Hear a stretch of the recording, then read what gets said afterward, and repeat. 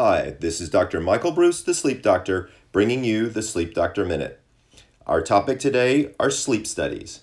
Have you ever wondered what goes on during a sleep study and what do they measure there? It's actually really interesting.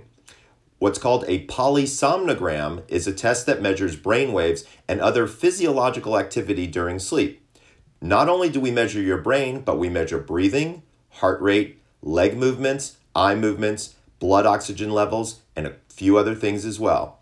Capturing this data gives sleep technicians and other clinicians information about your movement through the stages and cycles of sleep, and we know that certain sleep disorders can be identified using this test. If you want to learn more about sleep studies, come on over to my website at www.thesleepdoctor.com. This is Dr. Michael Bruce wishing you sweet dreams.